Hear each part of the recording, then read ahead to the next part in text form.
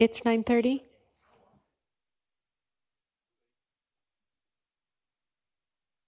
Good morning, everyone, and let's see. My display is just showing our names.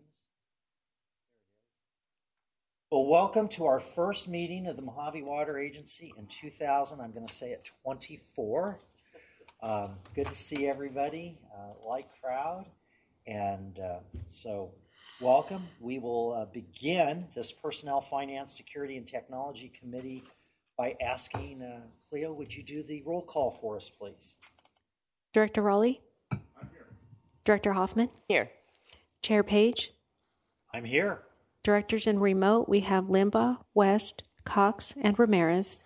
Staff, we have General Manager Adnan Anabtawi and Carrie LeClaire. Fantastic. I hope all the audience had a good Christmas season, start to the new year, and all of staff. And we'll get started by getting approval of the agenda. I'll move that we approve. Second that. Okay, so we've now approved the agenda. And now what about the meeting summary? I'll second that. Okay, very good. So we're quickly on to item number 4, and we're going to move on to the finance report, which covers director's fees and expenses, the financial statement, investment report, and financial summary. I will send it over to our general manager, Anna Tabwe. Good morning and Happy New Year. Yes, these items have been included in your packet. I'm looking to Carrie if there was anything additional she wanted to add. Nothing additional to add. Okay. These are, provided monthly. No surprises, but happy to answer any questions if there are any. Committee members, do you have anything on those reports? I do not. Okay. Then I guess we're moving into the meat of today's meeting, and that is discuss the adopting water rates for the year 24-25. Am I on track there? Is that our next item? And we're going to have something that... Okay, turn it over to you guys. Great. Hear an echo, so...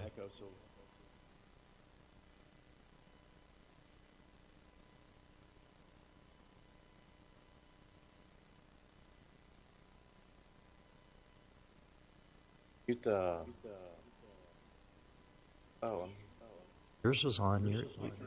Oh, you did. Okay. I guess.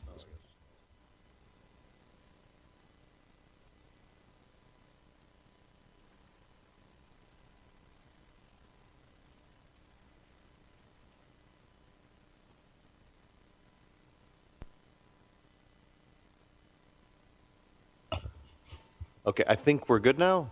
Yep. Okay. Okay, good morning. This presentation is setting up the staff recommendation to adopt water rates for the fiscal year 24-25, which is also for the water year for Water Master 22-23. I know it's a bit confusing, but this is our annual process where we adopt the water rate for the fiscal year and the rate at which we can bill. This was seen under a workshop last month, December. And so this is a continuation of that discussion, and I'll kick it over to Carrie to lead us there. Thank you. Perfect. Thank you so much for that. So one other point that I do want to make is that we bring this typically in January because we do have a deadline of no later than February 15th to approve these rates ahead of Water Master needing to send out notifications to their stipulators. So on the agenda today, we'll go ahead and talk about the revenues and expenses that are impacted by the water rates, the background and trends, and the final recommendation. So the main philosophy when creating the water rates is that customers will pay the water rates to cover the costs associated with bringing in water to our service area. is meant to be a long-term break-even with a structure that is able to go ahead and change the amounts as needed. The customer demands and the cost of water fluctuate from year to year, so it can be a balancing act for this. To go ahead and decrease the burden on the customers, we do maintain a rate stabilization fund or reserves that will help keep that rate smooth in order to avoid significant swings in the rates and help the other agencies with their budgeting. So although some reserves have built up, we do anticipate some DWR costs going into the future, so these reserves will help maintain any large swings in the rates. So we've seen these buckets many times, but I did want to go ahead and do a quick refresh on what the fund impact is for the purchases and sales. So the revenue is reflected with the water droplets and the expenses reflected in the buckets. So the third bucket here that's highlighted is where the water sales and the reliability revenue goes into. And then that revenue is used to purchase water as well as pay for our Dudley Ridge debt. The DWR variable costs, which is the power that it takes to get the water over the Tehachapi's to our service area, again, which is considered the water purchases, this is what we pay with our water rates. But I did want to go ahead and point out that the DWR fixed costs, those are what's paid out of the first bucket with the MWA 1 and 2 taxes. I'm going to interrupt here. Can you remind us when we'll be done paying the Dudley Ridge? I know we've asked that before, and I've just forgotten. Sure, yeah. Actually, yeah, I had that as a comment here, but it is in 2039 is when those final payments will be complete. So does that mean it was in 09? I mean, it's been so long. I was very involved in that one. So it must be 30 years. It must have been 09 when we made that purchase. I believe it was. It I must don't have know been if right it off was the top of my 39. head. Yeah. Yeah. Thank you. You're welcome. So the water rates are broken out into two separate line items in the budget. We have the water sales, which is net of the reliability assessment. And this rate is calculated using our customer requests for water and what will require to cover the DWR variable costs for importing that water. And then we have the reliability assessment, which is set to cover our Dudley Ridge debt service payments. And again, just 2039 is when that will be paid off. For our rate-paying customers, they are our R-cubed customers. This would be City of Victorville, Hesperia, and Adelanto. Our Water Master customers, these are ones, they do pay the importation charges for bringing into the water, and this would be ones that have exceeded their free production allowance. So Water Master pays this actually as a pass-through to MWA. Our AVEC customers, and then construction water customers. The construction water is, it doesn't happen very often. We don't charge a whole lot of construction water, but they are typically ones that don't pay taxes in our service area. And we'll get into that a little bit more here in another slide. Just before you advance here, just for clarification on the AVAC customer. So this is water delivered via AVAC system to one of our customers in our service area. So it's our own customer, but wheel through different infrastructure. It takes a different rate because it doesn't have Pear Blossom pumping plant costs associated with it. So we have a different rate adopted for that particular customer. Again, it's mostly how we structure this is through a pass-through of the variable as well as the debt service. Go ahead. Thank you. So the expenses that the water rates cover, the water sales covers the DWR delivery charges. So again, this is not the fixed charges, only what we're importing for the water. The reliability assessment, again, covers the Dudley Ridge debt. And then the local power costs, this is what it costs for us to deliver the water within our system. So the IDM customers, these would be the ones off the Morongo Basin Pipeline. And then our R-Cube customers, this would be an additional local power costs for pulling out of our own wells. So this graph shows some trends in what we project for the water sales, which is the blue line, and then what actually occurred, which is the orange line. There is an inverse relationship between the pumping and the reliability charge. So as pumping decreases, the reliability charge increases and vice versa. We have seen a slight pumping increase in the last couple of years, and then Watermaster has been actually the main driver for those increases.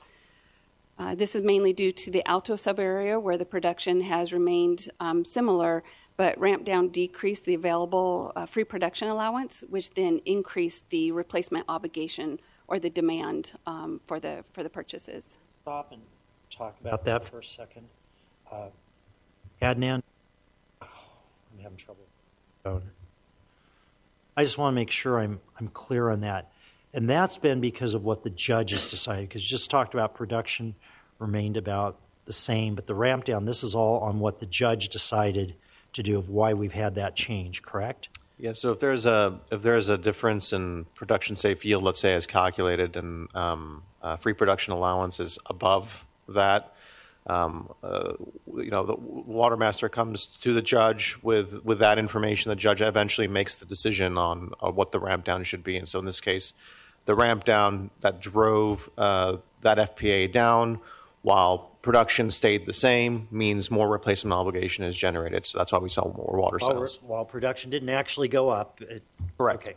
Yeah, I just wanted to make sure that was clear in my mind, because that's how I understood it. But I think there's, because of what the judge decided to do, I don't even want to say confusion, but we need to be reminded of how the math worked out there. Just because everyone was doing what they were doing, some would say they still got penalized. Correct, right. Yeah. Okay, thank you. So this slide shows the history and the forecast for the water rates. The reliability is shown in the red area, and that has slightly been decreasing as the pumping increased over the last few years, or the obligation for the purchases. But for the most part, overall the rates have remained relatively flat. Now we'll go ahead and get into the recommendation for the water rates for the fiscal year 24-25. The IDM and High Desert Power Plant, we are looking at variable transportation costs of $350 per acre foot, and the reliability rate remaining fairly flat at $215 per acre foot for a base variable rate of $565 per acre foot.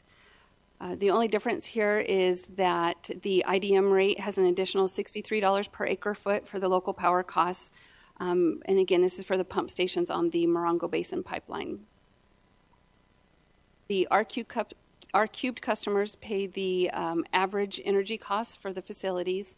This can fluctuate, but we do ensure to cover the average for them. With the energy costs increasing, this rate has slightly increased to $170 per acre foot. And AVEC, as General Manager Anna Tabwe mentioned, they're a little bit higher in the system, so they'll pay a lower variable transportation rate at $320 per acre foot, and then the same reliability charge as the other customers for a total of $535 per acre foot. So the Watermaster rates are looked at for being in a range that's set from the prior year of 2% to no more than 10% increase. For water year 24-25, fiscal year 24-25, which is water year 22-23, the rate is actually coming in lower than what we anticipated for last fiscal year. So we did anticipate the lower end rate would be $596 per acre foot, but the rate will be below that at $565 per acre foot. I did want to mention there's an updated staff report that is available to you. So there's a very minor change on that on the very back page. We do show this Watermaster rate for water year 22-23, but below that we do also provide 2 years of projections, just so that way our producers can go ahead and anticipate some rates. The only change on there was for the water year on those 2 projected rates.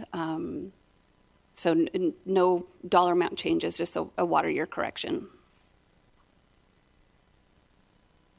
And then lastly, we have the construction water, again, which is typically a temporary connection to a meter or a fire hydrant. The construction water rates are needs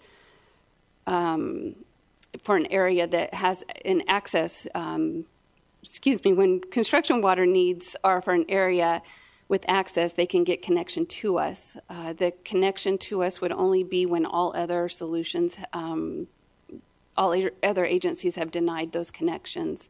So we're basically used as a last resort. The assessment for this is to help cover the DWR costs for those who pay taxes in our service area.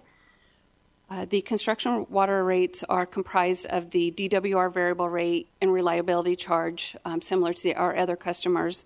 However, it adds on top of there the DWR fixed costs and the local fixed costs as well. So the construction water customers who pay MWA 1 and 2 taxes in our service area are not charged for those fixed cost components.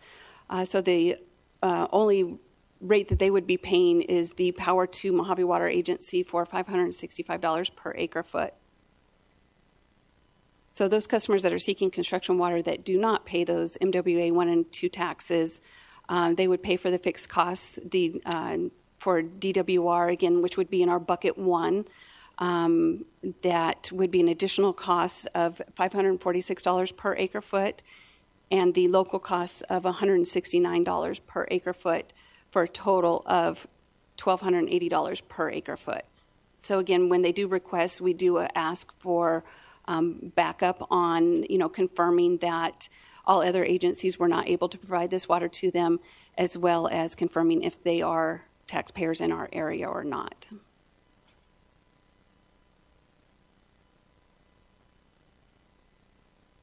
So for the recommendation, staff requests the committee review this item and recommend forwarding to the Board of Directors for approval of the following. Staff recommends the Board of Directors adopt the following resolutions to establish the water rates for the period of July 1, 2024 through June 30th, 2025.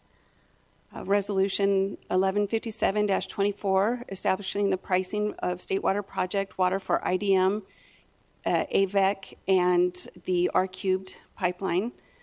Resolution 1158-24, establishing the rate to be charged per acre foot for replacement and makeup water for purposes of the Mojave Basin Area Judgment for Water Year 22-23, as well as Resolution 1159-24, establishing the pricing of construction water.